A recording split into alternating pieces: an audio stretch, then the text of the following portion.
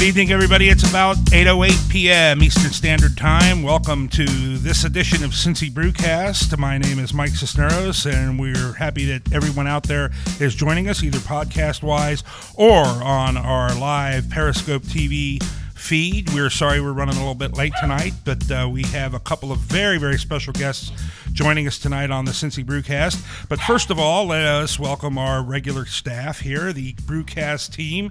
First of all... Someone get a paycheck? Yeah, really. No, it does not. From the gnarlygnome.com, the man who is synonymous with anonymous, the man who is from anywhere and nowhere, the Gnarly Gnome. Gnome, welcome. Cheers. Thank you very much. From the Overlook Lodge in Pleasant Ridge, and the person who put together an outstanding sports trivia night last Tuesday and tomorrow night is doing a Stephen King movie trivia night. From the Overlook Lodge, Tina Cisneros, ahoy hoy. Hey there. Running the social media things for us tonight, as always. She could not join us last week because her poor boy Chevy had major surgery. Oh, poor baby. The little Chester, but she is back with us tonight, twittering her fingers and Facebooking her thumbs. Angie Cisneros, ahoy hoy. Hey there.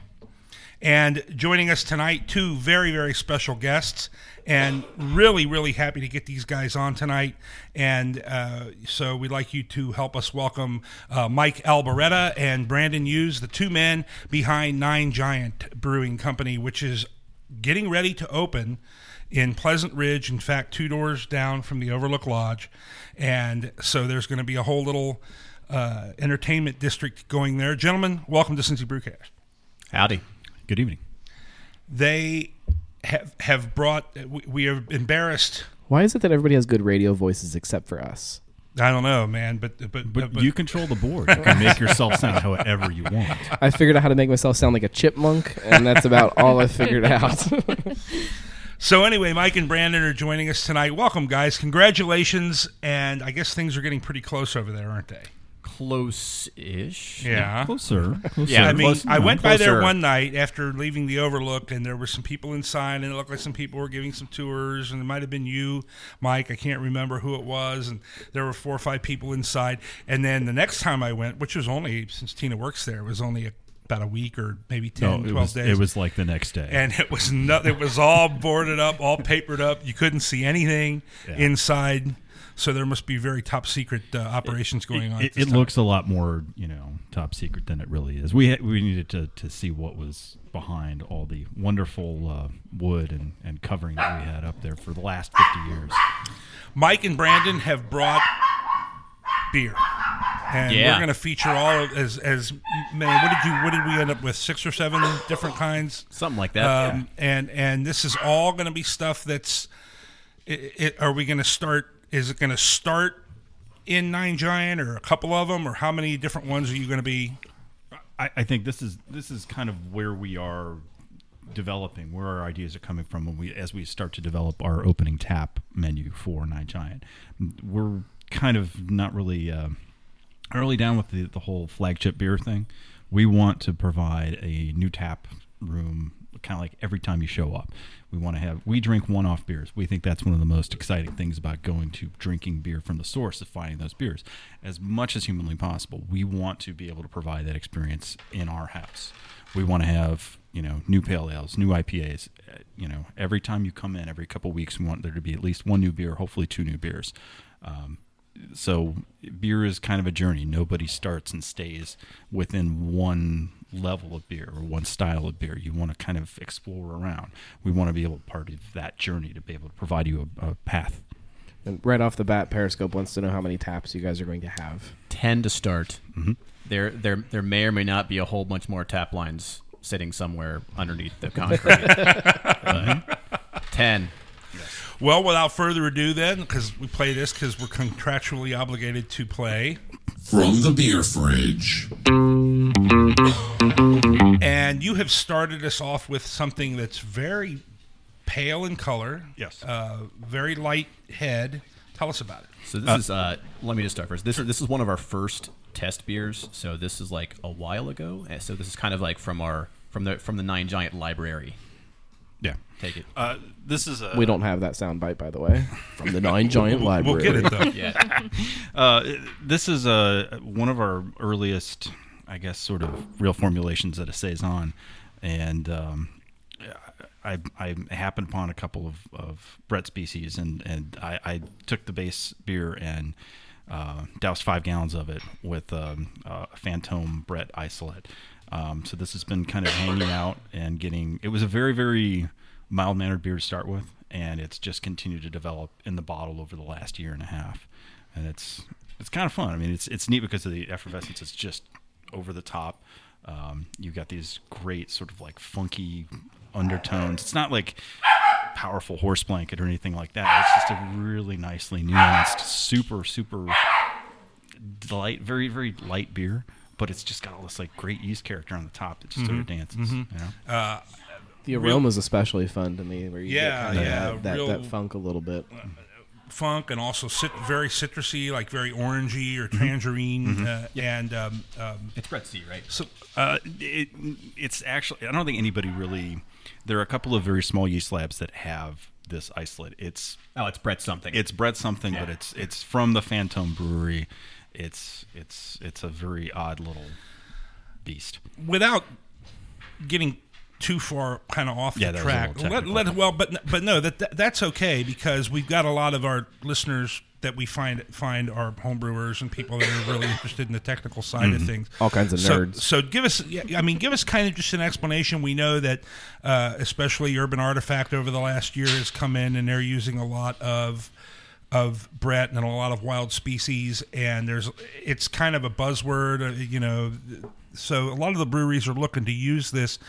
Just tell us a little bit about it, a little bit about what exactly kind of product it is, Okay. I mean, I guess when you start to talk about wild beers in general, a lot of what America is trying to do is kind of resurrect a beer history. The Belgians have been brewing beer for years and years and years, and they brew it on a very, I guess, artisanal level. They brew with what they have, they make it their own, and they kind of have tradition that comes around it. A lot of those brewers use spontaneous fermentation. They're using the natural yeast and bacteria in the air to ferment their beer.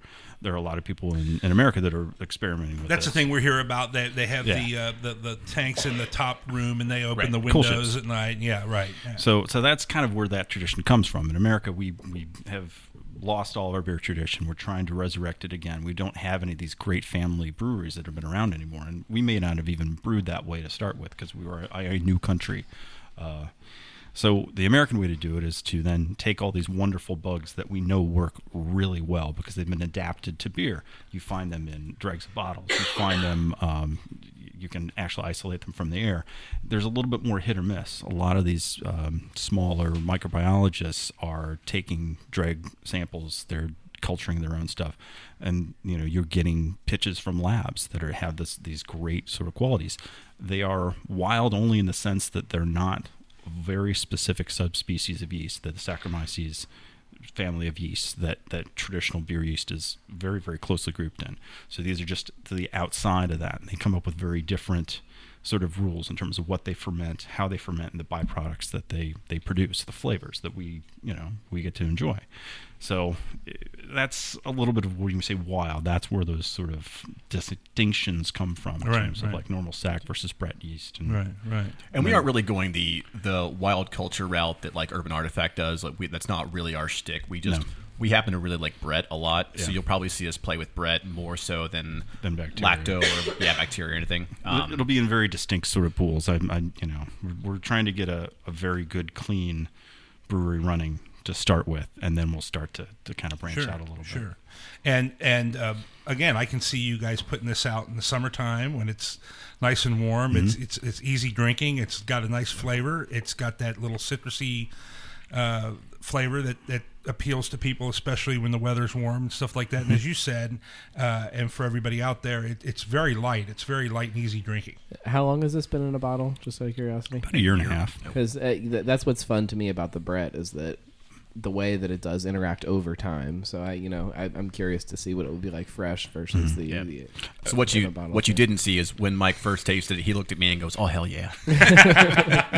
No, it was nice. We haven't had this in 6 months or something. So it's just fun to pull out. So I mean that's really cool that you guys leave something. I mean, I can't leave what's in the fridge 2 or 3 days, and so make 10 gallons of beer at a time. That's a lot. But it's cool, and so you guys have noticed a big change between when it was first bottled and now. It gets funkier. You couldn't tell this from the standard saison that we did with the other 5 gallons when it first came out. In fact, we entered it in a competition and they didn't know it was Brett, right? No. Actually, the clean version I think scored somewhere around beer points goes 0 to 50. I think it scored like a 17 or something like that. It was very unremarkable to say the least. It was just boring. It was really boring, and it was ghost white. And this is a nice little shade of yellow. And it's just a completely different beer. Right. Completely. So this is just straight up Berliner Weiss. This isn't adjunct. Nothing. Fruited. This isn't raspberries and blueberries and schnozberries. Schnozberries, dingleberries. Right. Yeah. definitely not dingleberries. Get away. That'd be some No wild beer for culture. you. Hashtag wild culture.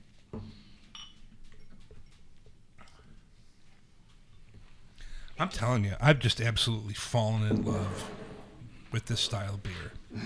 I never, when I first started drinking beer, I never would have imagined that I would like something like this. I'm like, wow, it tastes sour and fruity, and and it's like 2% alcohol or 2.5%. This is cheating. It's almost like 3.9, but okay. I was reading This is like Imperial Berliner Weiss. my company handbook the other day, and if a beer is under 3%, I think I'm legally allowed to drink it at work. We can do that. hey, wow, It's according to our substance abuse policy. this is fantastic.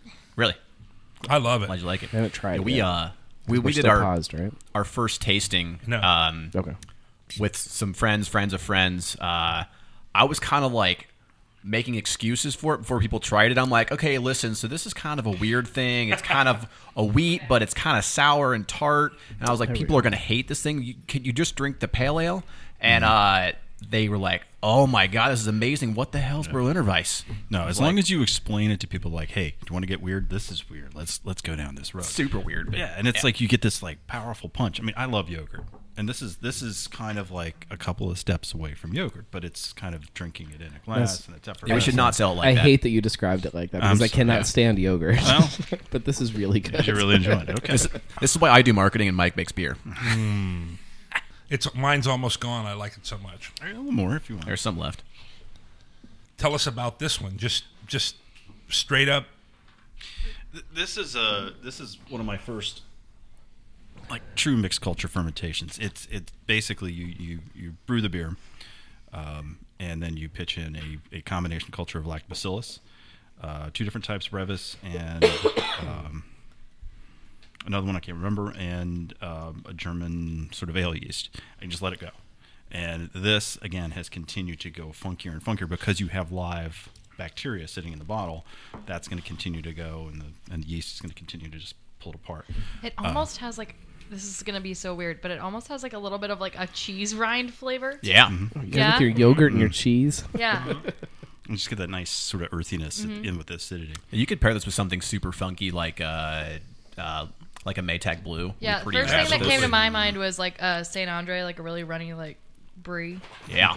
I mean, you start to get why they call it the champagne of the North. This was, it's a very, very, if you're not expecting it, I like to have expectations of like, here's the beer that you're going to be drinking. If you kind of get your fingers crossed, your wires crossed, you kind of go, what is this? But, you start to go, okay, this is a little sour, something a little different. It kind of gets you set up to really enjoy it, but it's very different. Are you guys interested in presenting this traditionally with some of the syrups and things like that are that they do in Germany, or is that something that? So I think the beer tastes really great without it. I do so too. we might try it, but I don't want to force people down that route of sort of suggesting that that's the case. I think what we might do is like do an event on a Friday where I'll make, like, back in the kitchen, I'll make sort of homemade syrup from blackberries, blueberries, raspberries, something, and we'll kind of try it that way. But I don't really want to present it that way as a standard offering. Yeah, we're not real, beer adulterers. We'd kind of like to keep it's beer.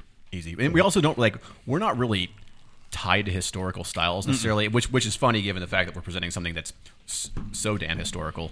We're not really wed to that kind of stuff. We don't really care about breaking rules. So yeah. I don't think sometimes you get some of those real tart kind of beers that need a little bit of syrup for the people that might not like those tart flavors. I don't think this is along those lines either, where it needs calmed down a little bit. Mm-hmm. I think it's, I apologize. Yeah. I have not measured what pH this thing is, but I think it's somewhat balanced. I don't think it's so far down in the low threes that you can't, I wouldn't.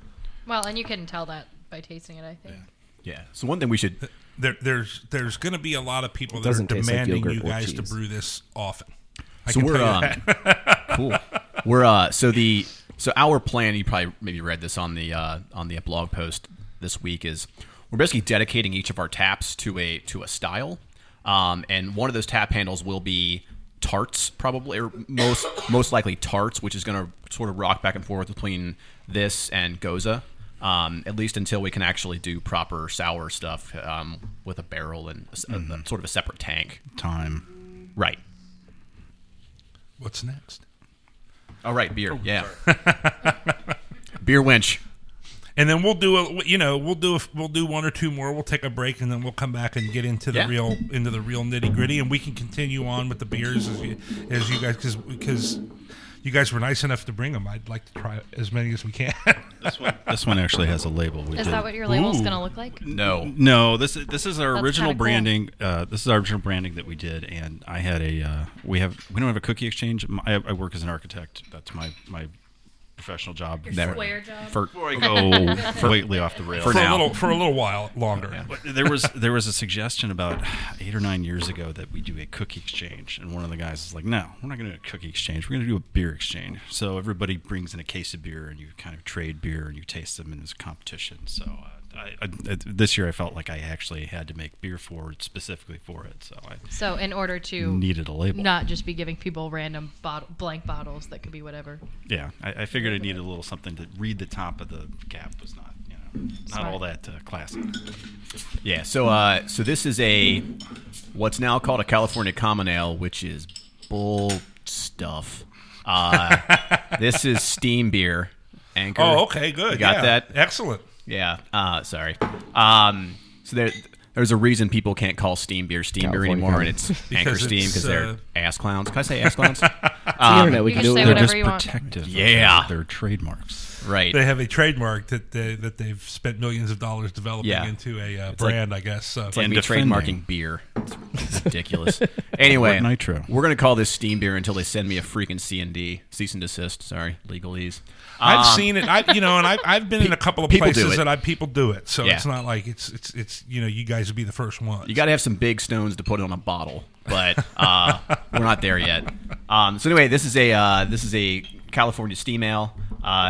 What we would call, or what you'd call, a hybrid ale, kind of half ale, half lager. I read about it many moons ago. You're explaining what makes it a steam, quote unquote, steam beer, or a California Common, whatever you want to call it, and it's very interesting that you consider it to be like a hybrid. Yeah, so it's Mike. I'm going to tell you. So Mike is the beer genius, and I'm the beer drinker. That's kind of how we kind of roll things.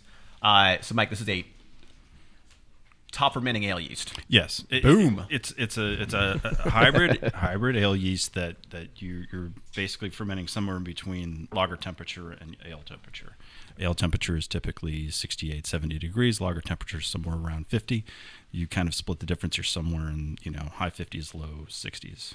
Yeah, and so in this sort of historically came out of the San Francisco, Northern California area because the temperatures at that range a whole lot of the time. And when you didn't have refrigeration back then, you kind of had to ferment it whatever the hell temperature it was outside, and that's what temperature it was. So steam ale. Yeah. So it's a somewhat of a lager. It's got a little bit of slight, I wouldn't say even slight ester, but it's got that nice sort of clean lagery taste to it. This one has quite a bit of nice toasty background to it, and Northern Brewer hops. This is kind of a style wonk beer that I wanted to do just because this is, it's a nice starter beer because there is a competition part of our beer exchange. So I wanted to, although last year, I think a Saison won it. Gnome Gang won out of that group. It's a good beer, though. It is good beer. So this is brewed to be a little more... We purposely took this more towards the malt side. You can tell there's a little bit more malt depth in this. There's, what is this? Munich 2-row, a little bit of Crystal. Yeah, Crystal 60 just to touch. And we restrained the hop a little bit, which is not necessarily... And it's... I don't know if it's kind of a stylistic choice of ours on a lot of things, but in certain styles, we've definitely tried to buck the trend of just let's take every style and just make it an IPA.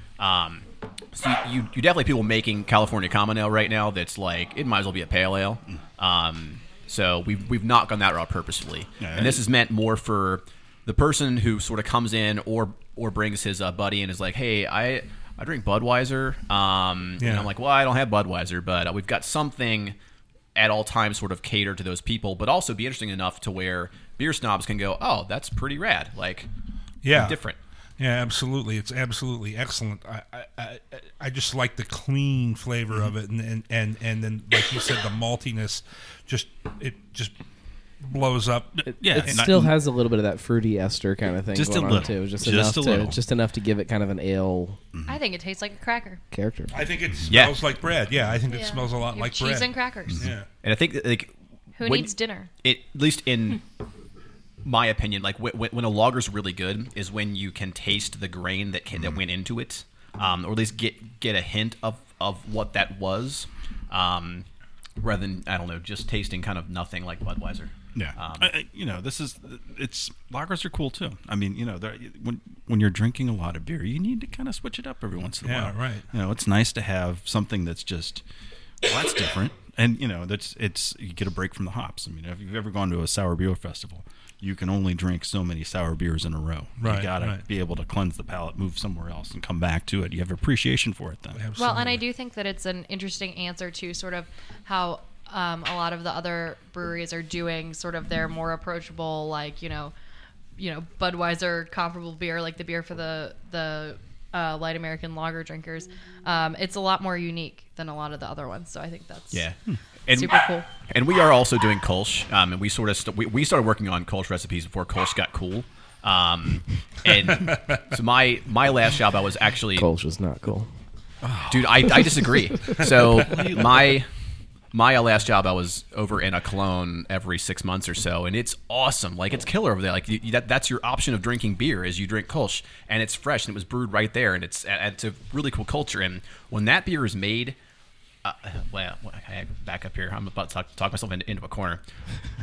when that beer is well crafted, it has this kind of like almost crackery bite to it. Right. That's just fantastic. It's clean, and it's a really awesome beer.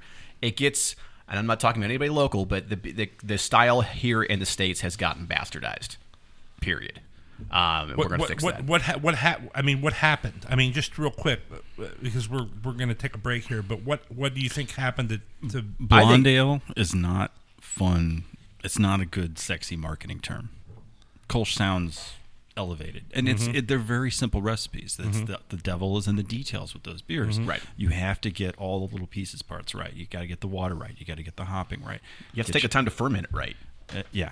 You can't ferment it like an ale exactly. It takes a little more time to lager it down. I mean, there's a reason that a lot of people aren't doing lagers right now, and there's people are stressed to try and get beer out to market, and they're pushed by the market. We're very thirsty here in Cincinnati. People are drinking a lot of beer. We're trying to make as much beer as possible. All these people in the town are expanding. You don't have tank space. Typical lagers, you need to have at least a couple of weeks for lagering time at a minimum, to be able to put justice to say, yes, this is actually lagered. You're actually getting something out of it. Yeah. So as if someday, you've got extra tank space, people start playing around with lagers because it costs money. It's the opportunity cost. Right. I just left the Braxton Builders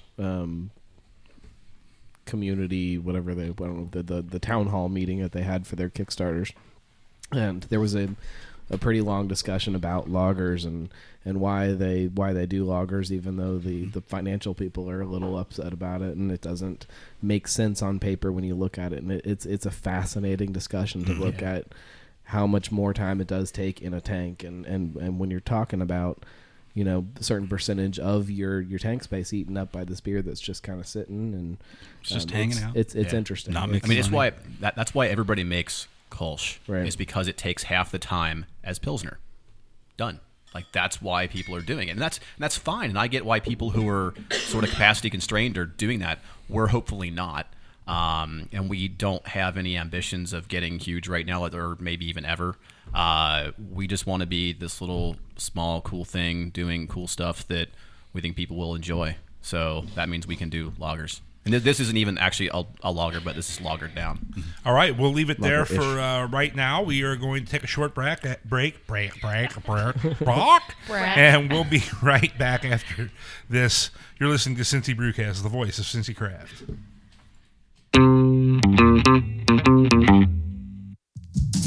Hi, Mike Cisneros here with a word about Brewhouse Dog Bones. By now, craft beer fans all over Cincy know the distinctive brown paper sack with a big red bone. You've seen it in great breweries like Mount Carmel, Listerman's, Rheingeist, 8 Ball, Braxton, and more. At just $5 a bag, you know you can't find a more healthful or delicious treat for your best friend, made from spent brewery grains, organic eggs, peanut butter, and brown rice flour. But did you know that Brewhouse Dog Bones is an educational program for developmentally disabled teens and young adults? It's available through the New Richmond, Cincinnati Public, Fort Thomas Public, Sycamore, Oak Hills, and many more school districts across southwest Ohio and northern Kentucky. For more information on where to find Brewhouse Dog Bones, or how to get your developmentally disabled loved one or your school district involved in the Brewhouse Dog Bones program, contact Lisa Graham at area code 513-520-0310 or visit www.brewhousedogbones.com. Give your dog the craft experience with Brewhouse Dog Bones. This is Steve Shaw. This is Eric Bosler. Hi, my name is Gamal Nagy. Hey, y'all. This is Sean Willingham. This is Brett Coleman-Baker. Hi, I'm Scott LaFollette. Hi, this is Evan Rouse. Cellar Dweller Craft Beers. Darkness Brewing. Rivertown Brewing Company. Municipal Brew Works. Urban Artifact Brewing. Blank Slate Brewing. Braxton Brewing Company in Covington, Kentucky. In Cincinnati. In Northside. In Hamilton, Ohio. Bellevue, Kentucky. Lamar, Ohio. You're listening to Cincy Brewcast. Cincy Brewcast. And you're listening to Cincy Brewcast. The voice. The voice. The voice of Cincy Craft. Be sure to join us for our next live edition of Cincy Brewcast, emanating from beautiful Bellevue, Kentucky at 8 Ball Brewing inside the Party Source on Riviera Drive. We'll be in the tap room at 8 Ball on February 15th, 2016, beginning at 8 p.m. Eastern Standard Time for our live program and our live Periscope TV feed. We'll be joined by head brewer Mitch Daugherty, Party Source Beer Department Manager, and the man behind Quaff Brothers, who had a big release today, Danny Gold, and the dean of Cincy Craft Beer Tap Rooms, 8 Ball's bar manager, none other than the inimitable James Peanut Kales. We'll taste and comment on many of 8 Ball's beers, find out what makes 8 Ball and the beer program at the Party Source tick, and we'll get their take on the craft beer explosion in the Cincinnati area and their part in it. Again, that's Monday night, February 15th, 2016, 8 p.m. at 8 Ball Brewing inside the Party Source in Bellevue, Kentucky for another live edition of Cincy Brewcast, the voice of Cincy Craft. We are joined by Mike Albarella and Brandon Hughes from Nine Giant Brewing in beautiful Pleasant Ridge, Ohio, just right down the street from where Tina is at the Overlook Lodge. And they're really trying to put together a pretty nice little entertainment, dining, drinking district there in Pleasant Ridge, aren't they? Yes. And that's got to be very exciting to be a part of that. A part of that. That's great marketing, boy. I'll tell you. No, I'm just kidding. No, really, seriously. I mean, it. Well, don't talk too much about it. Why? Well, I want to do a Pleasant Ridge show still. Okay, and when's that going to be? March. Yes. March 14th. That's right. Monday, March 14th, we're going to do another show with you guys if you'll have us, if this hasn't been too weird here. The week of my birthday. And we're going to go down to the Overlook, and we're going to have Jacob involved and maybe some other people. And Jeff and Sheila from Grand Central Deli, hopefully. Nice. And So you guys can all get together. We'll talk Nine Giant, we'll talk the Overlook, we'll talk the deli, and some of the other stuff. We'll talk Gnome birthdays. And Gnome's birthday. When is your birthday? The 19th. Wow. Hey, that's Nancy's birthday. That's Nancy's birthday. I think we've had this discussion. So we're back with these guys, and they have just. This is still the California Common. SF. You're almost behind. Oh, so I am behind. It is called SF because it's steam beer from San Francisco, which is called SF. So but it's spelled really cool. Marketing genius. Yeah, ESF, ESSEFF, SF. Very nice. Yeah. I like see. Arby's. That's very clever. Right. Yes, kind of like Arby's. Yes, exactly. Very nice. Very nice. So Arby's. What was Arby the, roast beef. What- on the what- uptake. what was the jumping off point for you guys with this? What was sort of the where do you guys know each other from? The origins. What was your road to craft beer? What was your road to craft beer? Start at the beginning, please. Yeah. There was light. So They met on Tinder. Right. No. So Mike and I are not a couple. Let's start that off. That has been confused many a time. So basically, we are brothers-in-law. So our wives are sisters. That's not incestuous at all. We didn't know each other before that. Right. But basically, we go on a big family vacation every year down to North Carolina to the beach down there and stay in this little kind of beach cottage thing. And Mike and I are always in charge of going out and getting groceries and food or fish. And you spent fish the to whole cook. budget on beer. The hunting and gathering of Right, the, of the trip. yeah. It's like modern day hunting and gathering, which means go to the supermarket and then go get beer. And we were on our way there listening to old school hip hop, and Mike's like talking about wanting it, kind of pipe dream someday, open a brewery. And I was like, hey, look, you are a brilliant home brewer. I do that whole business thing. Like, you put business and brewing together, and that's a freaking brewery.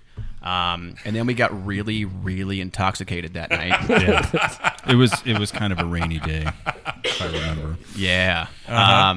And woke up the next morning and like, hey, remember that? Did you really mean that? And he's like, yeah, I think kind of. Did you really mean it? I was like, well, I think so. What do they say on How I Met Your Mother? The four words said by men or what are friends that we should start a bar and like we should start a band. We should we should open a bar. So literally that was like 5 years ago. Yes. This is pre-Mad Tree, this is like pre-Rhine Guys. Pre everybody except for Mount Carmel. And Rivertown. Right, sorry. And he was living in Brooklyn at the time. I was living in San Francisco, and our wives really were kind of wanting to move back here. I think we lost the iPad. Yes. God bless Periscope America. is really down now. It's literally down. That's the best. We're having a real problem tonight with Periscope. We're sorry, Periscope. Let's we just appreciate turn the you. damn thing off. Sorry, Please guys. continue. Sure. So we were living on both coasts. So the girls are from Cincinnati. Yeah. So are you guys from West side. Cincinnati? I am. I'm from Bethel, so I could throw a rock and hit my old house. Right. I think. Very good. Yeah. I was from northern Indiana, and I meandered my way down here by way of school and interning. Okay. All right. Yeah, so we were both kind of on different coasts, and Weiss wanted to move back here, and you moved back 3.5 years ago or something? 2012, so it would be almost 4 years ago. And then I moved back last year when we said, let's do this thing. Mm-hmm. Excellent. And it's been history. What is the significance of Nine Giant? It's a secret. The Nine Giant is kind of the Kaiser Soze of the mysterious creatures world. That's all I'm allowed to say. For now. Wow. That's terrific. That's so much creative freedom to imagine what it could be. When did you start homebrewing? I mean, when were you, college? Before that, Mike, were you legal when you started homebrewing? I mean, not officially. I came from an Italian American family, where my father started making wine in the basement of his mom and dad's house when he was about 18, 19, 20 years old. Right. So, and he's continued to make wine for years. And so my brother and I would help him out on weekends, racking, bottling, and whatnot. My mom's always been a baker. My dad's always been interested in cooking food. So, I kind of got around to making food. And then I was like, somebody handed me The Joy of Homebrewing when I was like 19 or 20. He's like, I'm going to make beer. This is like, this is going to be great. It's like, you can make beer at home. I'm like, that sounds like a brilliant idea. And after school let out, I spent my entire summer internship at lunch reading Charlie Papazian's book, The Joy of Homebrewing, cover to cover, like 2 or 3 times. Started hanging out in homebrew shops and bought my first 2 kits. I think when I was I think I was 20. I was the whole 20 years old. They didn't actually check. But yeah, you can brew before you were 21. That is perfectly legal. You just can't drink it. I don't think you're supposed to drink it. No. But I don't know. Yeah, I mean the stuff they sell you in the homebrew shop is not necessarily, it's not finished alcohol, so it's technically hops, grain, yeast. A 10-year-old kid could buy it. Technically, I would think. You can make bread with that, right? Exactly. Yeah. Exactly. So giving my age away, I've been brewing for over 20 years. So it's been one of those things that just I've kept up with. When we moved to New York, shortly after I met my wife, she wanted to move to New York. I said, it sounds like a great idea. I said, but you got to get me a basement. I need a basement and a backyard so I can make beer. So I drug an entire half barrel rack system all the way to New York. There were no homebrew shops in New York when we started there, but by the time we left, there were 3. So, wow. Yeah. It was a lot of fun. I mean, that's hard to believe, but I guess it's just something that has developed as as a hobby all over the country. And it's funny because there's been homebrew shops in Cincinnati since as long as I can remember. So something kind of happened in Cincinnati first, and then went to New York. Yeah, which I think is pretty funny. The typical New York City apartment doesn't have a lot of the accoutrements to make beer. Yeah, I mean, to have a closet for clothes is kind of a luxury. The fact you could put a gigantic carboy of beer in there would be weird. So Mike, his wife, and his 2 children lived in like a 800 square foot apartment in Brooklyn, but it had a basement. That's for the homebrew system. Yeah, that's absolutely right. That's got to be amazing. Carroll Gardens. It was terrible. It was so terrible we didn't leave for 8 years. I know. It was, That's partially because it was rent controlled ish. Right. What's next? This. You want me to go? Okay. No, go. This is a local hop pale ale that is a little bit higher in alcohol than I would like it. But there was a gentleman who lives in Pleasant Ridge, Derek from Ashi Hops. His family's farm, and I'm not going to remember exactly what area it is. It's 71, about halfway up to Columbus. His family has about 100 acres up there, and it's him and his 2 brothers. And Derek took this little corner that is along a creek, and he started putting in Cascade, Centennial, Sterling, and I think maybe one other hop. And he kind of, jumped on us out of the blue off of our website. It's like, hey, I'm growing hops. I live in the neighborhood. Let's get together. I want you to try out the hops, see how they are. And so this was he got them analyzed through the Ohio Extension. They are all of about 3.2% alpha acid. Normal Cascades are somewhere in the high 7s. So they don't bitter very well. They don't bitter very much. But I think they have this really, really neat sort of like orange tangerine sort of flavor to them. I just literally walloped late hopping, just walloped the bejesus out of a batch of pale ale that I've been working on. I was like, this is kind of neat. But I just thought it was really cool to actually, I've not had any local hops. My hops that I've grown haven't been all that good. So to get some nice ones, I'm like, this is kind of neat. I mean, maybe there is a future for Ohio hop farming. I hope so. Well, that brings up a fun topic too. Have you guys talked to anybody about other local ingredients, be it honey or things like that, and how that kind of can get incorporated into what you're doing? We also have another artisan in the Pleasant Ridge area, Cafe Urbana. Daniel DeRuga has been roasting in his house in Pleasant Ridge for a while now. His roasting operation is getting ready to move down into Findlay Market, and he roasts some very, very nice, flavorful coffees that we've been kind of playing around and met a couple of times, and we'll be doing some collaborations on doing some stranger uses of coffee. Yes, we're working on. So we don't. I mean, coffee's like I love coffee stout, coffee porter. That's all great. We're probably going to lead with coffee IPA. Because he has a really neat, is it Mexican? He's got a Mexican blend, and he's got a Bali blend that are really, really that have neat. These kind of like almost blueberry notes that are kind of like mosaic. Wink, wink. So we're kind of probably going to play with that to start with. Excellent. Yeah. This is again, this is fantastic. We've had a few of the local hop, the wet hop. That we've gotten some stuff that's been done with Ohio Valley hops, and then the one from Great Miami Hops. They just released something last week, a black IPA. Great Miami with, Hop Project Episode 1 with Rivertown. So it's the right time for it, and this is fantastic. Cool, thank you really so much. Like it. Yeah, it's definitely on the maltier side of pale ale, and that's because the alpha acids are so low on this hop. You'd have to have a metric shit ton to make it really, really hoppy. Yeah. But what we didn't want to do was to hide the flavor of his hops behind other mass-produced hops, just to get it hoppy. So we sort of left this and as I it think was. it fits the bill. I mean, I think it's really neat when you get a breath of air and then you come over top of the glass and you just all of a sudden get that real bright citrusy kind of, but not. I mean, but not. I think it's so hard to describe too. It's not like you would think from like a big giant over hopped IPA. Absolutely, you don't have any trouble recognizing that it's a pale ale. I mean, it's beautiful. And it's also kind of like we like old school pale ale, like what pale ale used to be, Right. West Coast back in the day. It has some, what is this? Probably Munich and Crystal again. Yeah. Yeah. Even less. I'm sorry about that. Oh, that's okay. Does anybody remember Main Street Brewing? Mike, do you remember Main Street Brewing? Yes, I do. I remember those pale ales that we were just so happy to have. Right. It was like we had Sam Adams and we had local pale ale. Barrel House had a really great pale ale. I was a young lad, but I remember. Oh. Barrel House was. We were. In fact, there's my Main Street Brewing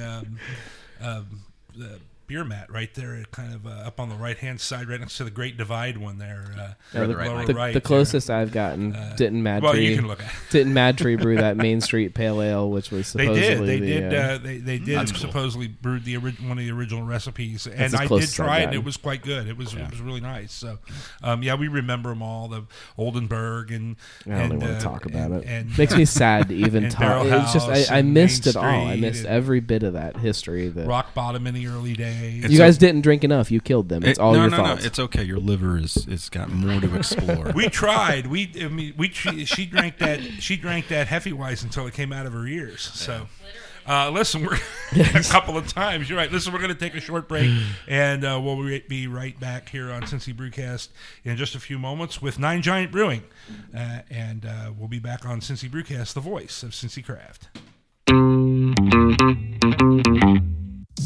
Hi fans, I want to tell you about the new apparel supplier to Cincy Brewcast, Pastura Screen Print. Mario Pastura has built his family business with the craft beer movement in mind. They've done custom items for Old Firehouse, Listerman, and many more. Screen printing to embroidery, Pastura Screen Print has the answers for your custom apparel and marketing needs. Contact Mario or any of the pros at Pastura Screen Print at 513-550-2271, by email at pastura.screenprint@gmail.com, and coming soon at www.pasturascreenprint.com. The craft of custom apparel is Pastura Screen Print. Hey, y'all. This is Sean Willingham with the Municipal Brew Works in Hamilton, Ohio. You're listening to Cincy Brewcast, the voice of Cincy Craft. Right back here on Cincy Brewcast with Mike and Brandon from Nine Giant Brewing in Pleasant Ridge, and so the ish. Let's get down to the nitty gritty as to when you guys think. He keeps telling me there's no ish anymore. You might be way less coming ish. online. May for sure. Sorry, man. I'm just trying to ish. Are there technically things that could change that? Sure, not by a ton. Really, so our federal licensing is done. We're waiting on state because you have to have the brewery stuff in place and have to be able to actually occupy the building legally, which means the construction has to be finished. So, but that's all in and applied for. Construction is about halfway done. We were waiting. The big question was our water tap, which we've been waiting for a month now. Yes. It's going in tomorrow. So that was the big question mark. And past that, we're putting up walls like next week. No, walls are started. Their stud work. I wasn't there today. So we have floors. We have a ceiling. These are all improvements. We just from need where walls. we are. If you've been following along on Instagram. Important things. And a front. because the day that I walked by, that evening that I walked by, literally it was dirt. Mm-hmm. Oh yeah, with trenches, mounds, and dirt, trenches with pipes and so forth. I was driving by pretty much and a daily. bobcat inside. It's really I'd funny to see circle a the front. bobcat actually inside a building. Yeah, that was real funny for the neighbors. That was yeah. Thanks, Facebook. We're like, we can't feel our face anymore. The exhaust is a problem, but there are things you can do to mitigate. It smells like burning. Exactly. They'll appreciate it once you guys are open. It's all done. It's the hard part is over for them. That's true. I mean, our brewing system is in. It's sitting over at Moorline. Yeah, it's Greg's perfect. Greg's hoarding it for us. But we're just waiting on construction, a little bit of licensing, and we're good to go.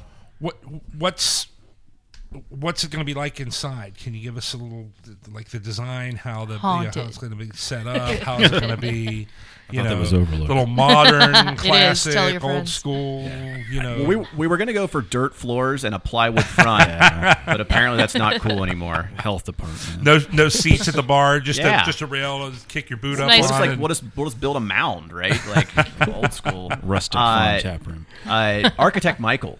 I what should is put on what my is architect what is hat. what is the interior going to be like? I think we've kind of settled on at least an idea that it's early hipster craftsman was kind of the ethos we were trying to pull in. We're trying to spend as much money as possible. I'm going to put that in writing. That's actually true. on redoing the infrastructure in this building. It's done in the early teens or 20s. Every piece of infrastructure to this building, other than it's the structure that holds it up, is being replaced. I mean, down to the floors. Yeah. We kept the original plaster ceiling. We put another leather sheeting over it. But all new electric, all new water. The gas service was upgraded recently, but we're spending a lot of money to get this thing. Yeah, HVAC is all brand new. We're sticking a lot of money into a steam-powered brewing system. We have a brand new small 5-barrel steam-powered brewing system. We're trying to make the best beer possible. We want to provide a really neat taproom experience, but we're not going to be having no Corinthian leather. We're going with no gold leaf. No gold leaf. We're going with a stained concrete floor. We're going to be incorporating wood. It's going to be fairly industrial. We're going to have a lot of ductwork kind of flying through. We're going to have exposed conduit. It's going to be kind of taking the machine, exposing it, and turning it out, and just so you kind of get to see the building working as it is. We're not covering it up. I'm not a huge theoretical architect. I don't have all these like great grand plans. Hence why I'm getting into brewing. I like to be able to produce stuff that actually you can put your hands on and taste and share with people. I think it's a really neat way to like continue to make things. Sure.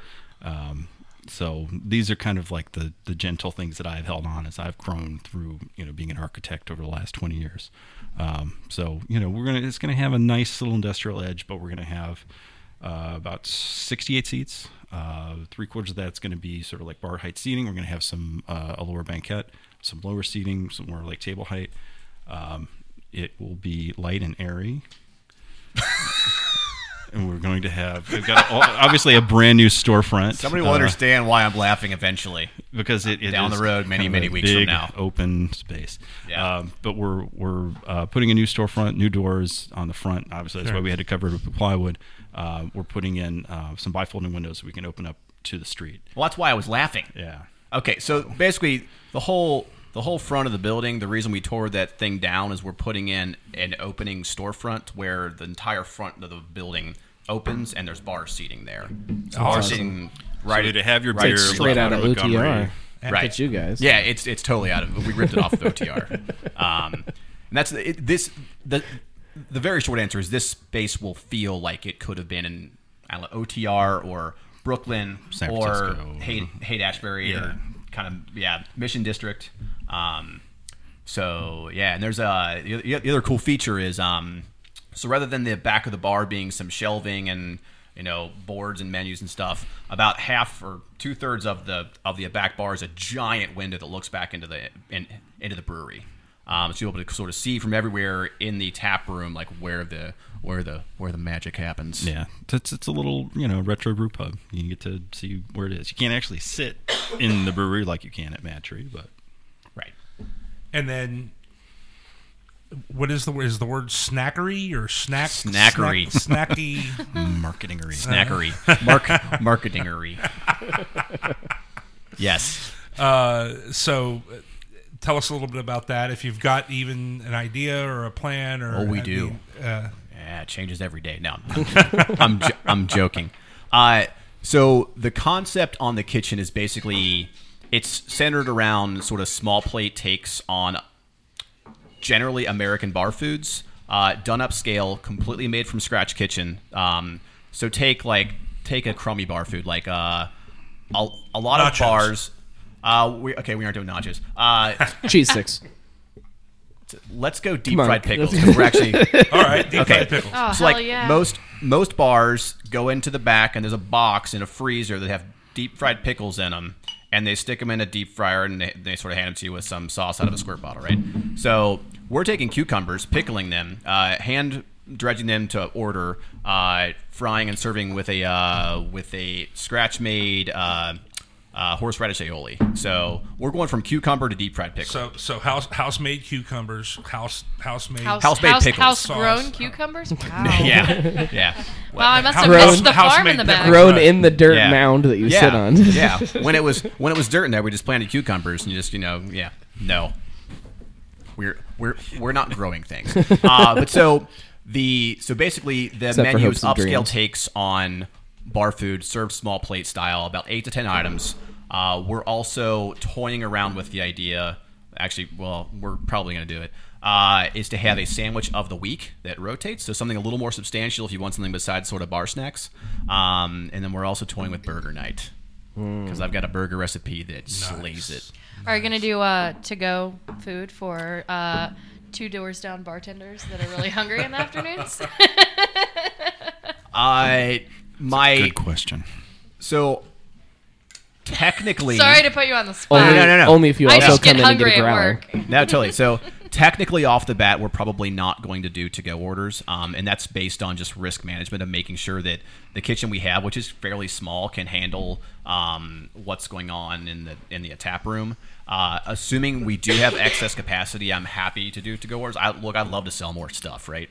But we're off the bat at least going to not do that.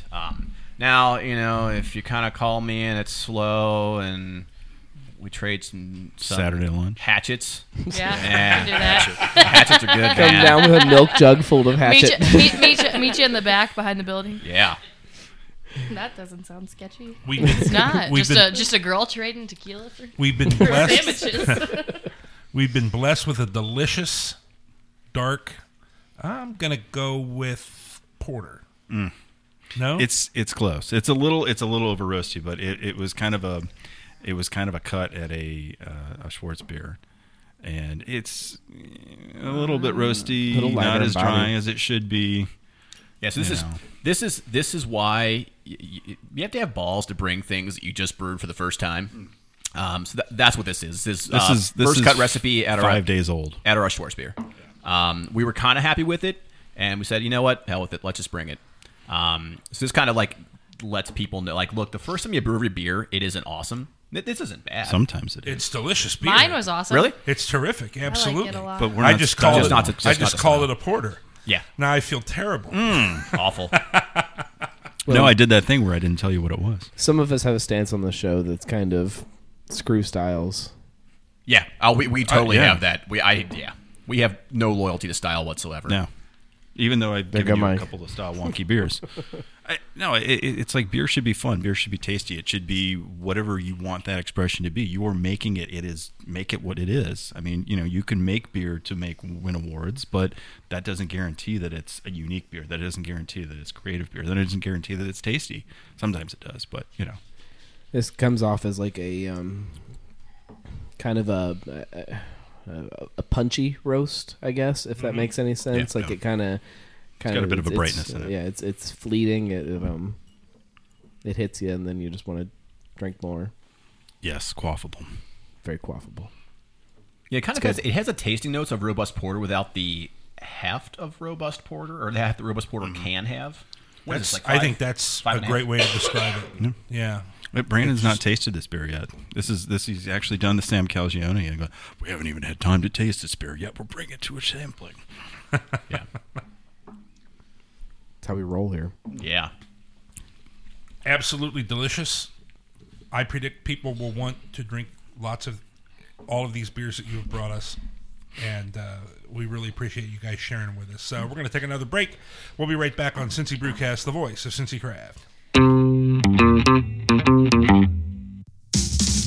Hey, it's Mike, and I just wanted to remind everybody that you can follow Cincy Brewcast on all your favorite social media platforms like Twitter, Facebook, Instagram, and Vine at Cincy Brewcast. Plus, don't forget to download your choice of podcast app and follow us on your favorite podcast services like SoundCloud, iTunes, Stitcher, and Spreaker at Cincy Brewcast. Plus, we are live and interactive worldwide on Periscope TV for Apple and Android. Follow us at Cincy Brewcast and be sure to check our social media platforms for live show dates and times.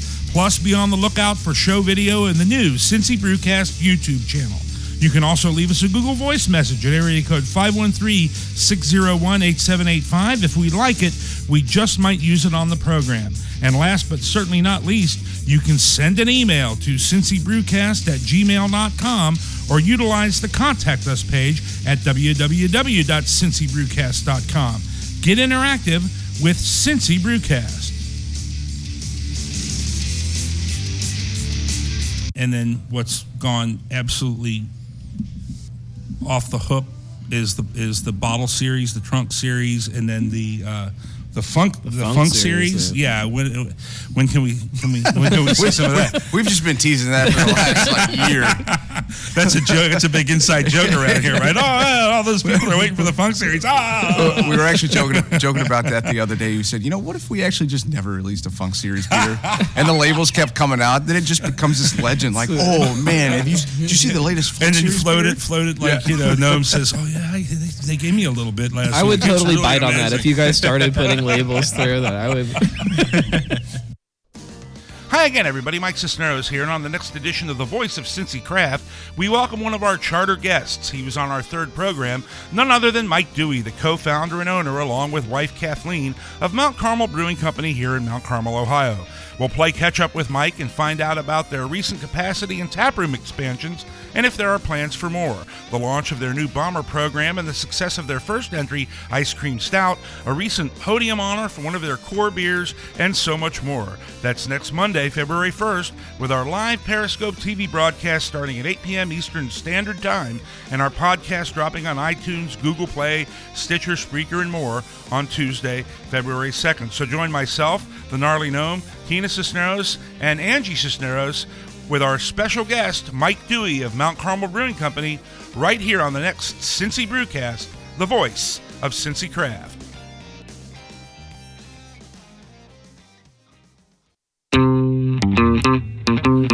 Mike Cisneros back here with you on Cincy Brewcast, joined by the Gnarly Gnome, Tina Cisneros, Angie Cisneros, and our two guests tonight, Mike Albarella, Brandon Hughes of Nine Giant in Pleasant Ridge. And gentlemen, we really appreciate all of the wonderful, delicious beers, and he's even got another one he's firing up for us, which, please. Why Pleasant Ridge? So there's the marketing answer, and then there's my real answer. My marketing answer, and it's actually totally true, is that it's a really nice community that's growing, moving in the right direction, that especially when we signed our lease was immensely underserved. You just had way too many families, younger people there, or sort of living there, looking for things around them that just didn't exist. There's a couple places to eat, and by that I mean 2, 3. Gaslight PRC. Yeah, and the Ethiopian place, Emanu. Which is killer, by the way. But not a lot of breadth in terms of offerings of places to eat. Gaslight's a killer bar. I used to drink there. I had a dart league that threw there. Molly Malone's had kind of teetered down. So we sort of saw a real need in that community for something. And it very much matched with what Mike and I wanted to do, which was to put a brewery / brew pub in the middle of a community in a business district. When we first started this, we did not want to do the go out into some industrial park thing. I think that's a fine business model, just didn't interest us. We wanted something that was sort of like maybe even hopefully, knock on wood, an anchor of the community and of an entertainment district. Where we know people that walk in because they're there every couple days. Not that they're drunk, so I'm just, I'm not judging. They just like beer. Right. So we wanted that, and finding that on the east side of Cincinnati for a price that's reasonable. You can't do that in Hyde Park, Mount Lookout, Oakley. So Pleasant Ridge was a very natural extension of us in the area that we wanted to be in.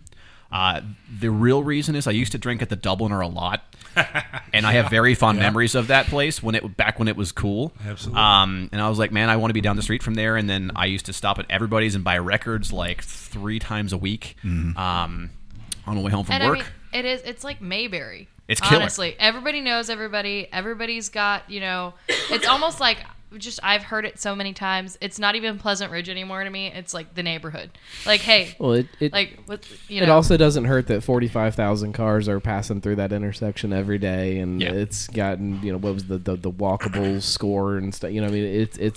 It's got all the right things. It's got a ready lot of for great a bones. place like that. Yeah, and to get in the corner building, like we're right on the corner, almost right on the corner. Like it's a killer building. It's old. It has history. You can kind of feel it in its bones. We're really excited. Yeah, seriously. I mean, for it to be an old toy shop is also pretty cool. Yeah, I'm sad that we couldn't save the old floors, but there was so much just horrible plumbing going on underneath there. We tried really hard. It was sad. It was like, you're like, we have to do it. Okay, fine. Yeah. We'll move on. We'll find another way to incorporate wood into what we're doing. I mean, I'm into materiality. I like, you have to be a part of where you are.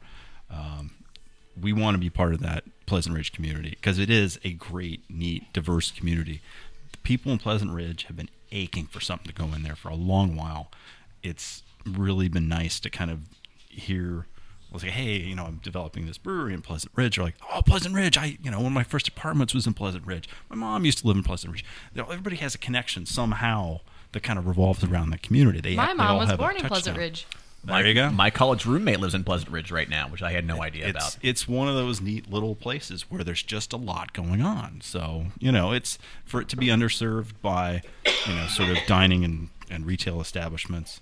We're hoping to try and reboot it. I mean, all the while only being 9 miles away from Cincinnati. I mean, it's still part of the this city. Bigger thing, but it's its own little kind of community. Yes, we were reminded several times it's part of Cincinnati. It is part of for Cincinnati. better or worse. And it's 9 miles away from Cincinnati. 9 miles. 9 miles. The tavern that's right on the corner is the original 9 Mile House from the late 1800s.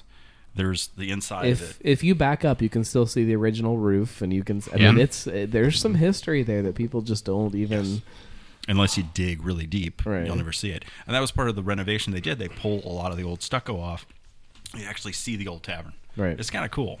I mean, we hit cisterns inside our building, like a 10-foot wide cistern that we had to fill with concrete. We had old 4 foundations. We had all kinds of crazy stuff that we had to deal with. And I mean, that building is not going anywhere. There's a lot of concrete in and around that building. It's funny, too, because when Tina first started at Overlook, she told me, well, we're the only thing in there, and, Nine Giants coming soon. And it's really funny, that neighborhood, because that neighborhood used to have a bar on, a bar on one end of the corner, a bar on the other corner, then down the next block was a bar and another bar and a place to eat and all that kind of stuff. So it's really, I mean, I'm just, it'd be interesting to know kind of what happened to it. And we don't need to get into that here, but I mean, it just is, it's interesting to wonder why all of that sort of went away. And I'm sure a lot of it had to do with losing losing a lot of the industrial jobs that were right down the hill at Millicron and different places like that. So there was probably a different element of people in there and so forth. But it's just great to know that there's guys that are like you guys that are interested in bringing that kind of thing back. And we really appreciate it. And again, that's something that we've dealt with very often on this program and talking to a lot of guys. no matter what community, whether it's somebody like out at Old Firehouse, or whether it's up the street, or whether it's Mad Tree, or whoever it is, they want to be. They not only want to be a part of the community as far as providing the beer for their community, but they want to be a central part of it. They want the to living be room. Yeah, exactly. But it's fun to see that everybody wants to be part of Cincinnati, but then everybody wants to be part of their own individual parts of Cincinnati, which is what makes Cincinnati what it is. Nobody, I get so upset sometimes that Cincinnati doesn't get the respect as a beer city that it deserves, and I think that's part of one of the things that makes it so different than a lot of other cities. It's getting there. I think it's a puzzle. Respect, it's this big puzzle of different communities that make up this big giant picture. I mean, Ryan Geist is in Bon Appetit this issue today. For Pure Furry. Per Furry. That's a good freaking beer. That's great beer. Yeah, good beer. Sure is. Speaking of good beer, should I take a shot? Yes, it tastes Belgian-y. That's what I was going to say. Very, very close. Yes. This is Grisette. Michael? Yes, this is a in our exploration of Saison. This is a sort of a slight derivation where it's heavily wheat-based, a little bit lower gravity, more wheat-based, less emphasis on dryness, and a little less emphasis on making it super dry, super hoppy, or hoppier, drier finish. This is just a little bit softer. This, if you read some of the history books, is the beer of the coal miners of Lower France and Belgium. So, I don't know. I wanted to kind of explore reducing it down to just like Pils malt, wheat, starting to continue to play around with the same yeast cultures, but like give them a little bit something different to chew on. It's almost change the water. Almost goes alike without the salt. Mm-hmm. Yeah. I felt more like a Belgian, like a Belgian single, like a Belgian, without the Abbey. Without the Abbey. Yeah. And we've got a Belgian 5 too. We didn't bring it, but it's probably not far off from this. No, it's actually in the neighborhood. I mean, I just thought, I want to be. But I love the story. I mean, the French coal miners, and I mean that's such I read a lot. What can I say? Yeah, but that's the kind of thing too that you can do with beer is educate people about different cultures and different kind of things. I mean, what a thing to put on the back of the bottle, right? Yeah. Yeah. So that's not possible. This is also brand new. I had not tasted this until right now. It's good. Good job, Mike. Well done. I try. Yeah. About 10 taps then when you open, and one will always be Saison. If you couldn't tell, we kind of dig Saison stuff. Right. They'll always be. I want to read some of the style things that have come out that the taps will kind of follow because I think this is fun. Yeah, do it. So, a pale ale tap, an IPA tap, lager/hybrid, which means Kolsch alt beer. California Common, something like that. Yeah. Some kind of dark-ish. Yes. Which I like. So your Schwartz beer or something like that, maybe. Yeah, we have a dark mild we like quite a bit. We're not going to call it dark mild because that sounds like an awful name for a beer. Darker. Yeah. Saison. Belgian. High gravity. Tart/sour. So something as you get into the sours, and then seasonal. Seasonal-esque. And Mike, I didn't write the brewer's choice on that either. Mike and I aren't necessarily the biggest fans of some of the seasonal beers that everybody kind of feels like they have to do. So the odds of us making Christmas ale 0. Yeah, Absolute I zero. Unless we find something interesting to do that's not what anybody else does. Pumpkin ale, low to quite low chance of us doing it. And it's just, look... It depends if we need to pump up sales. We don't need to pump up sales. I will tell you the same thing that I've told other breweries that said that like you won't. if you don't brew a pumpkin beer, me and my wife will come walking into your brewery with pumpkins under our arms with taps stuck in the side of them, and we'll fill them as a growler and sit on your bar and drink them as pumpkin beers. So one thing we can do, partially for this reason, like not really for this reason, but it kind of helps out, we're going to have guest taps. So those sort of aforementioned other tap lines that may or may not be run under our floors could be used for guest taps. So at some point, we will have the ability to fill more tap lines. And if somebody wants a pumpkin beer and we find a pumpkin beer we feel does a really good job to that style, then we'll do that. Our thing as brewers is that everybody brews kind of the same pumpkin beer. And when and if we get inspired to do a different kind of pumpkin beer and something that sour pumpkin. Yeah. So Taft this year, I didn't have it. They did a Pepitas beer, which I had, that's pumpkin seeds, toasted pumpkin seeds. It was delicious. Which I had thought about. I was like, before I saw them do it, I was like, hey, we could do Pepitas because I like spicy stuff, and that can kind of fill it in with like sort of a, I don't know, ancho chili Pepitas ale or porter of some sort could be kind of rad. So we might do something like that, but actual pumpkin with pumpkin spice. And shout out to Fibonacci for their pumpkin beer this year too. They did a pumpkin stout, and I can't remember what spice he used in it, if anything. If it was just pumpkin in a porter, but or stout. I mean, it was incredible. I mean, like, you know, you're starting to get some of those people breaking away from that pumpkin spice latte kind of trend, right? Yeah. So like, the pumpkin thing maybe. Finally, an IPA. I don't dislike pumpkin as much as Mike dislikes pumpkin beer. But yeah. So what? So I try every year though. What? Seasonal. I mean, what? I mean, so you know, like I'm saying, I mean, you understand what I mean. High gravity, winter warmer. Okay. You know. So for instance, barley wine, there will most likely be summer Hefeweizen, like real German. Cha-ching. I'm talking bubblegum, clove, real Hefeweizen. Yeah. Right, exactly, banana. So, like that, you'll see in summer. It'll probably get something a little darker. You could see a Schwartz beer in the fall would make sense. You could definitely see Oktoberfest happening then. Marzen. Winter, maybe winter warmer, maybe not. Something probably darker. Maybe that turns into if we want to keep a double IPA on the high gravity tap, maybe the seasonals are Russian Imperial during like real winter. But you'll see stuff like that. And then also we'll put just kind of weird stuff where we're like, hey, so I like chili beer a whole lot, like kind of spicy things, sometimes a little too spicy. So if and when we do that, we'll probably put that on that 10th tap to kind of let that be something experimental. I love so much the idea of the styles on taps. Like I almost want big labels on the taps that say this is the darkish tap. I think that's the coolest idea that Thank you. If you guys can stick with it.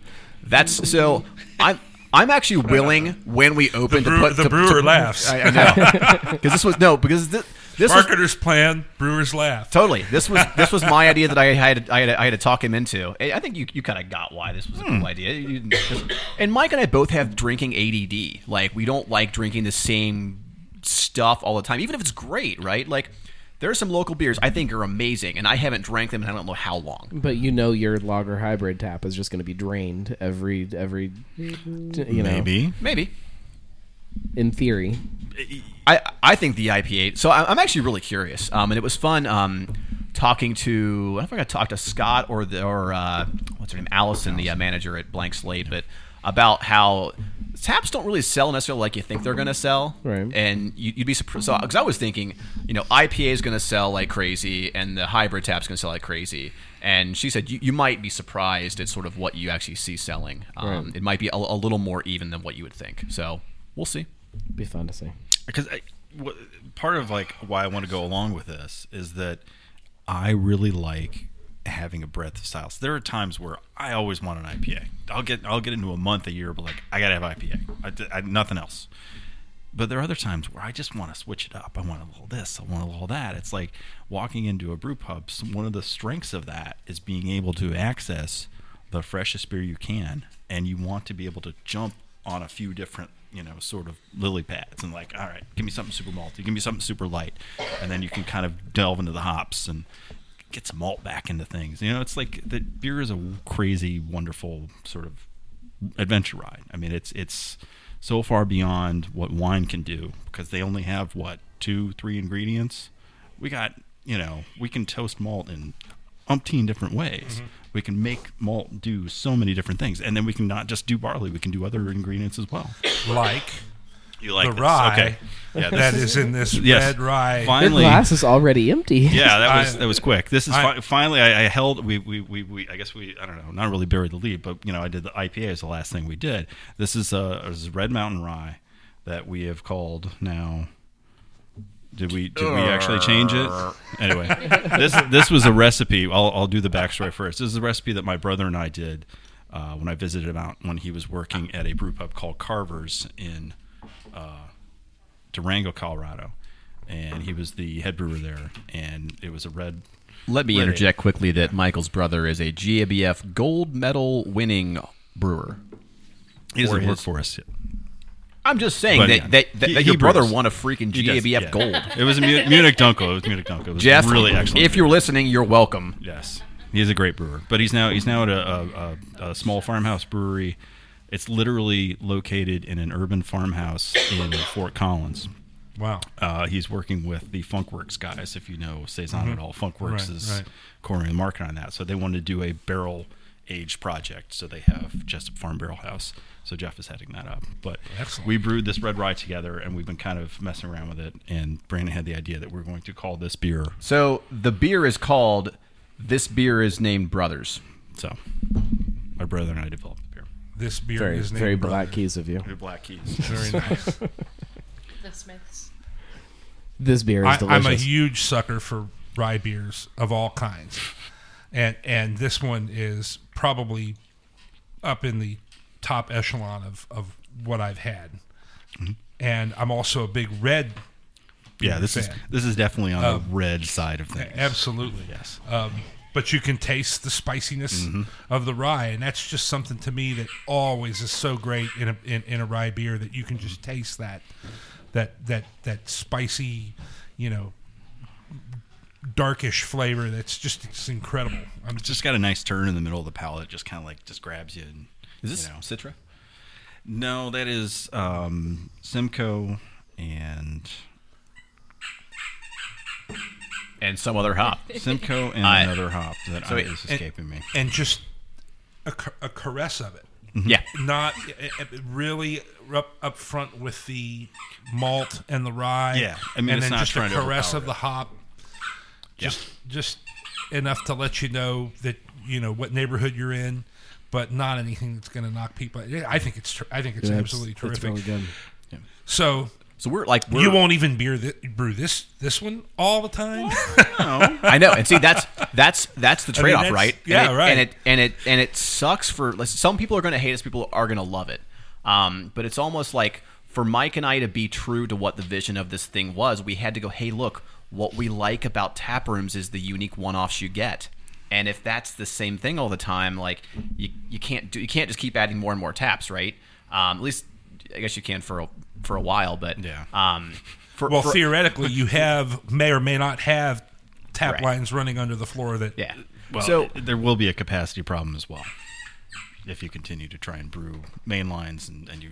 Right. Yeah. We're also taps are going to be tough. Kind of a small system, barrels. so yeah, like we can't grow to 30 taps, right? So we kind of had to make a choice of if we want to stay true to our vision, we have to be willing to take things off, right? And it's not to say things won't come back. Especially popular things will come back. Right. It's kind of I've almost likened it to the Disney Vault, where you can't great marketing. You can't always buy Bambi, but Bambi's coming back, right? Right. And occasionally they'll tart it up, like it'll be on digital, or it'll be on Firkin, or it'll be Nitro. in the Bambi on Bambi Firkin. on Nitro. Bambi on Nitro. Man, that's fantastic. You know what? I had something else I wanted to ask, and it slipped my mind. How did you guys get so attractive? That's a question for us. Well, that's the beer. Oh, yeah. Think, isn't it? Right. You guys have gotten better looking as we've continued I was going to say, drink, good genes. Get your hand off my leg. Yeah, nope. Reviews get better if you bring more beer. That's true, yeah. Apparently, yeah. Discovered the secret. That's why we brought lots. What do you guys... What? Jeez. Hey-o. We're not drunk. What's the measure of success if you... I ask this a lot. I mean, what do you guys think success would be for you? I'll be honest. I don't I don't care what I make off this. Like, and I think people kind of hear that and go, yeah, come on, right? That's bullshit.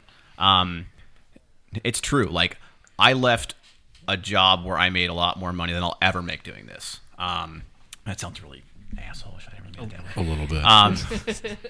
I left a very good paying job to do this because I wanted to do this. So if we go in every day and we can keep the lights on and we make people happy, and for me personally, just ego-wise, if people who know great beer think we make great beer, I'm really happy. That means a lot.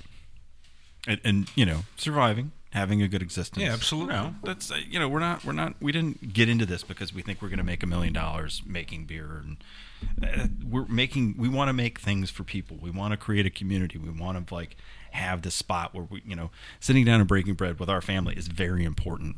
It's something that we felt was important to include with what we're doing. We didn't want to go tap room only because we wanted beer and food go together.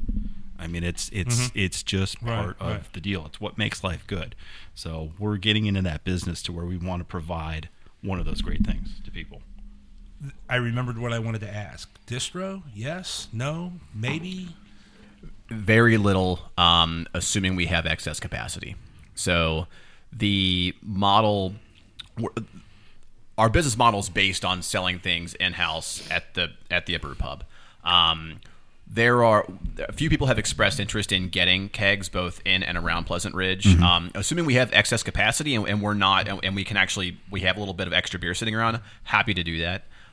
It's not a main thrust of ours, just because you don't really make money doing distribution until you get to scale, right? Yeah, I mean, we didn't size the brew system to do distribution. We did it so we wanted to have just enough to serve the freshest beer possible within our space. That's what our focus is. Package at all, or just the growlers and things like that? There may be some long-term bottle definitely projects. Not off the bat. Not off the bat. Brett Saison needs to go in bottles. Yeah, so assuming we have a little bit of room, set aside so we don't put more tanks in to have some barrels, and we're kind of talking about doing some barrel things, probably different barrel things than most people are doing. Not really getting barrel aged Kolsch. Yeah, so just us us as brewers, we would rather get a tequila bottle a tequila barrel, or a bottle, or a gin barrel, and do something with that, as opposed to just, hey, let's go get another bourbon barrel. Space is going to put be another dark beer in it, right? And yeah, we don't have any interest in doing things people are already doing really, really well. Yeah. That's not super interesting to us. Not to say we won't do.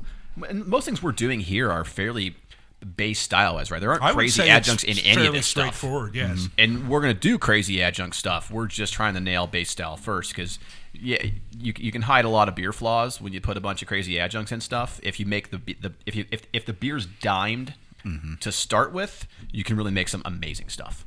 So that's kind of the ethos that we have. So you'll see crazy adjunct stuff come out from us, as one-offs, as Firkin stuff. And yeah, we'll do some bottle stuff down the road. We don't have a bottling line by any means. We'll hand bottle some stuff down the road, probably kind of special one-off, smaller batch things. We're going to have to see how all this stuff fits into our space. I've heard you mention Firkins a couple times tonight. Is that a big part of what you guys kind of envisioned this come here and drink our beer kind of thing? I'm strong. Can I talk about this? Yeah, sure. Okay.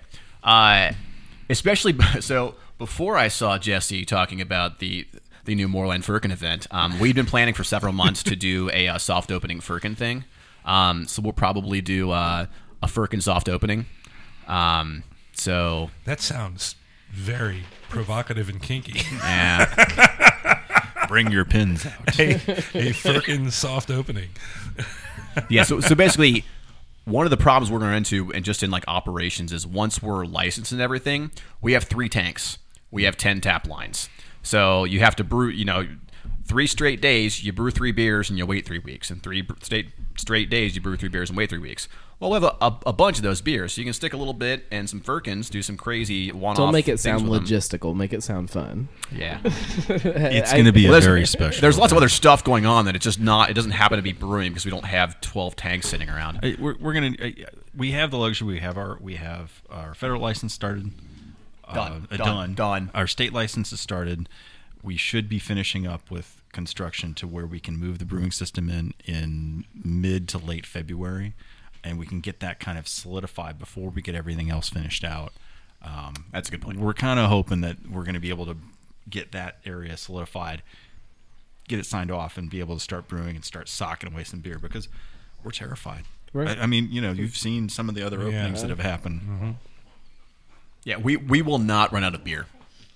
And that's why you don't want to run. We don't. Yeah, there's. So we're brewing 5 barrels at a time, and we have 2 5-barrel fermenters and 1 10.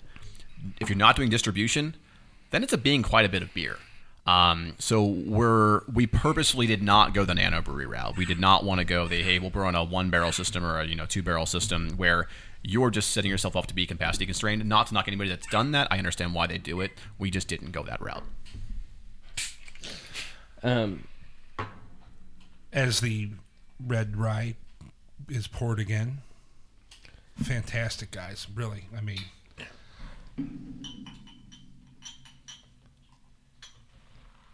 yes, that's good. That's good. I'm waiting to pour something in Mike to go, that sucks. Like, who, me? He won't. Yeah. Who, me? No, I won't. You guys might want to go back to the drawing board on that one because it's like amateur hour up in this Have piece. we ever had anything on the show that we didn't like that we am I talked wrong? about? Have I been wrong yet? Does anybody think I've been wrong yet? To answer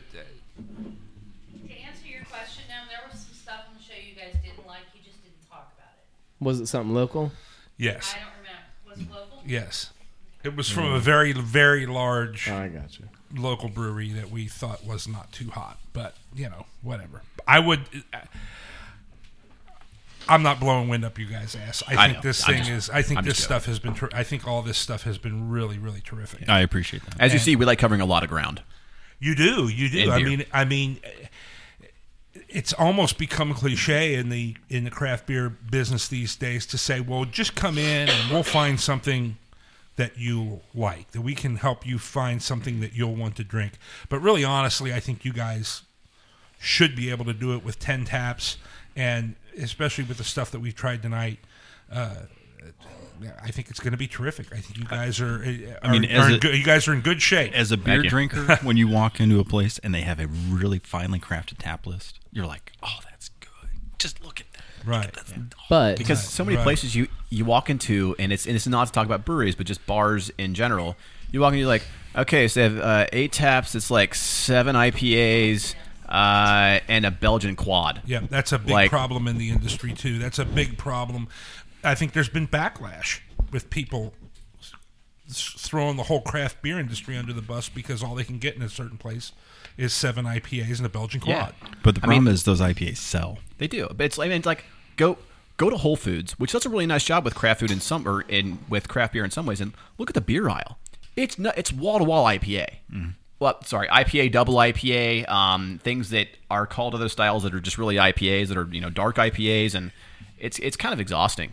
And I love IPA, but we just felt we wanted to do something that was broader and included more people. Mm-hmm. So, as a beer drinker that I walk into, and I know we're running late on time, so this might not be something that. Sorry, guys. If I walk into a brew pub and I see a really great, finely crafted tap list, and I say, "Oh, this is great! This is the coolest thing in the world," the first thing I do is I want a flight. I want to try it all.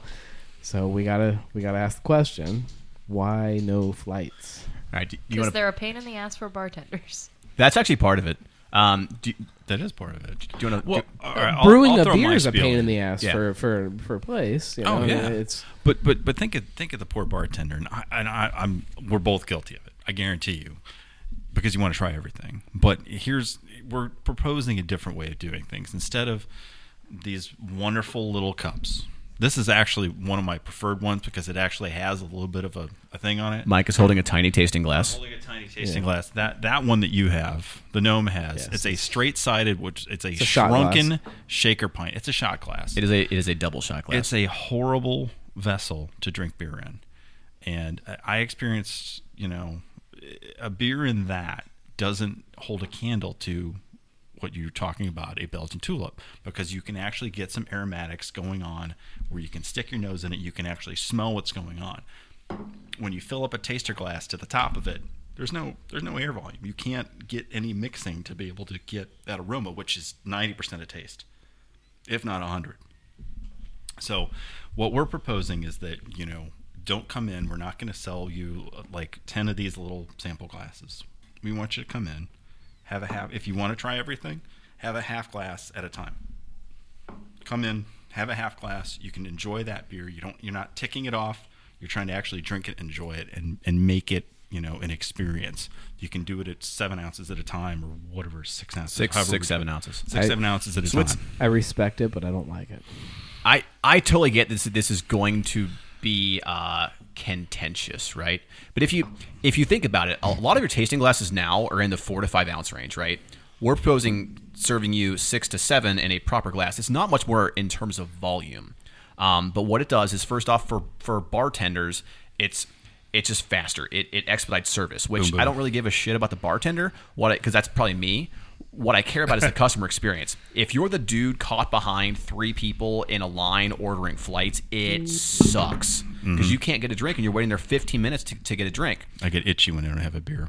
Right. And I think it's a better customer experience, and I get some customers will be pissed off about this. But I'm willing to sort of to put our asses on the line and say, hey, look, we want to serve beer that's going to taste better in an expedited way to you, and the only way to do that efficiently is to not do flights.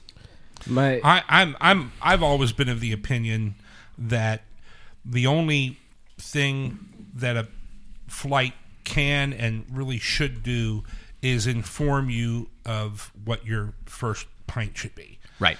And I don't necessarily care whether or not places have flights. I like to drink a whole pint and really find out.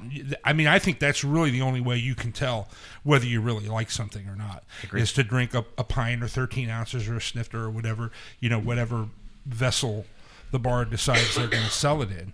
So people quit your whining. If I walk into a brewery though that does have a quick, ever-changing tap list, like that's tough for me. Even if I've got an hour or two where I have to, you guys are right around where I work, not anywhere close to where I live. I'm stopping after work, right. And I'm telling my wife that, I'm going to be home in a minute, honey. I have X amount of time then from that point on to try what's there. Maybe get a pint if I can. Maybe if I don't have time, I can't get a pint. It's tough. Yeah. I will say that I respect the decision a whole bunch. I understand it. Right. I'm going to be grumpy about it though. If you just pencil out, like, especially because our beers, if you hadn't noticed, tend to be a little lower alcohol for each sort of particular side. We're definitely on the lower end of the scale most times. You end up drinking about the same volume. So if you did 4 flights of 4 at a different brewery of 4 or 5 ounces, you could probably do the same alcohol getting 6 half pours from us into our, call it a 6.5 ounce pour. It's the same volume. And if we're able to expedite service a bit more, hopefully in the same time period, right. It will feel different. The other nice thing we can do is we're pretty sure then we're serving you that flight at a closer to correct temperature. Think about somebody who comes in, especially some of these breweries that do larger flights. They do a 6 beer flight. By the time somebody gets to that 6th beer, now hopefully it's a stout and it should warm up. But a lot of times if they're drinking their flight the right direction, which most people don't. So what is happening is they've got a pale ale sitting there at the end that's now like, kind of like pissworm chongo. Like it's, and they're like, hey, this isn't very good. It's like, no, you should have drank that half an hour ago. So we're all trying to, I realize we are fighting a battle here. Skiing uphill. Yeah, totally skiing uphill. And look, if I get people outside with pitchforks, like, I'm willing to change my mind on these things, at least to a certain degree. I would probably serve. So, Great Divide won't serve you a flight. They will do tasting glasses like this, and they will serve you 2 at a time. I'm willing, if people just get angry, to acquiesce to this, but I'll always tell somebody that wants to do it, hey, look, I'll be honest, this other glass will taste better, and it's just like 1.5 ounces more. But if you really want this thing, I'll serve you 2 of them. That's fine. Yeah, and the rant. It's interesting. I think it's bold. I think it's interesting. I think it's unique. Nut up and have a pint. Nut up. You've got 10 choices up there. It's already divided for you in IPA or dark or darker or whatever. The gnome just needs to come in every week. Every week. Well, I think maybe that's what he's worried about. Oh, he'll be fine. He has to go in every week. Physically, if I have 4 new beers every week, that's going to be a There's feat no of way. strength. That's going to be a feat of strength. The best case scenario, unless it's sort of one-off Firkin style stuff, is you're going to see 1 to 2 beers that are new a week at a pace that's operationally possible for us. Wow. So it's not 10 new beers a week. Right. You'll be okay. As long as you show up every week. Yeah, nut up, gnome. Honey, you heard it here. I just have to stop after work. Oh, man. Couple pints. Mike Albarella. Science. Brandon Hughes. Thank you very much. For the good of Cincinnati. The beer was fantastic. We are so pleased and happy and gratified that you guys brought so much, and you really shared with us just an incredibly wide range of what's, I think, going to be outstanding beer. Springtime, we'll say springtime. Yeah. And over in Pleasant Ridge, sounds like it's going to be a terrific facility. Sounds like it's going to be a wonderful experience for all the folks over in Pleasant Ridge and for people coming from beyond to give you guys a shot. Thanks so much for being here on Cincy Brewcast. Thank you, guys. We will be in touch with you guys again because we will be doing the show on March 14th at Overlook Lodge, and you guys can talk again, and we'll really do a whole thing about Pleasant Ridge and what makes it so unique and what makes it the kind of place that more and more businesses seem like they want to be involved in. So, gentlemen, we appreciate it. It's been terrific. Thank you so much. Hey, thank you. Thank you, guys. Thank you very much. Listen, that wraps it up here on Cincy Brewcast. Once again, I'd like to let everybody know that we are going to be joined next week by Mike Dewey from Mount Carmel Brewing Company, which is right up the street here in Mount Carmel. So don't be sure to join us for that. And also, we'd like to mention that on February 15th, we're going to be live again at the 8 Ball Brewing down in Bellevue, Kentucky. We're going to be joined by head brewer Mike Doherty, Danny Gold, the Party Source beer director, and, of course, the inimitable Peanut Kales, who runs the bar over there at 8 Ball. So, will Peanut be wearing his clogs for us? I sure hope so. Anyway, Gnarly Gnome from thegnarlygnome.com. Absolutely. Thank you. Angie Cisneros, thank you very much for the social media. Peace. Tina Cisneros, the Overlook Lodge in Pleasant Ridge. Trivia Tuesday, Stephen King. And my name is Mike Cisneros. You've been listening to Cincy Brewcast, the voice of Cincy Craft.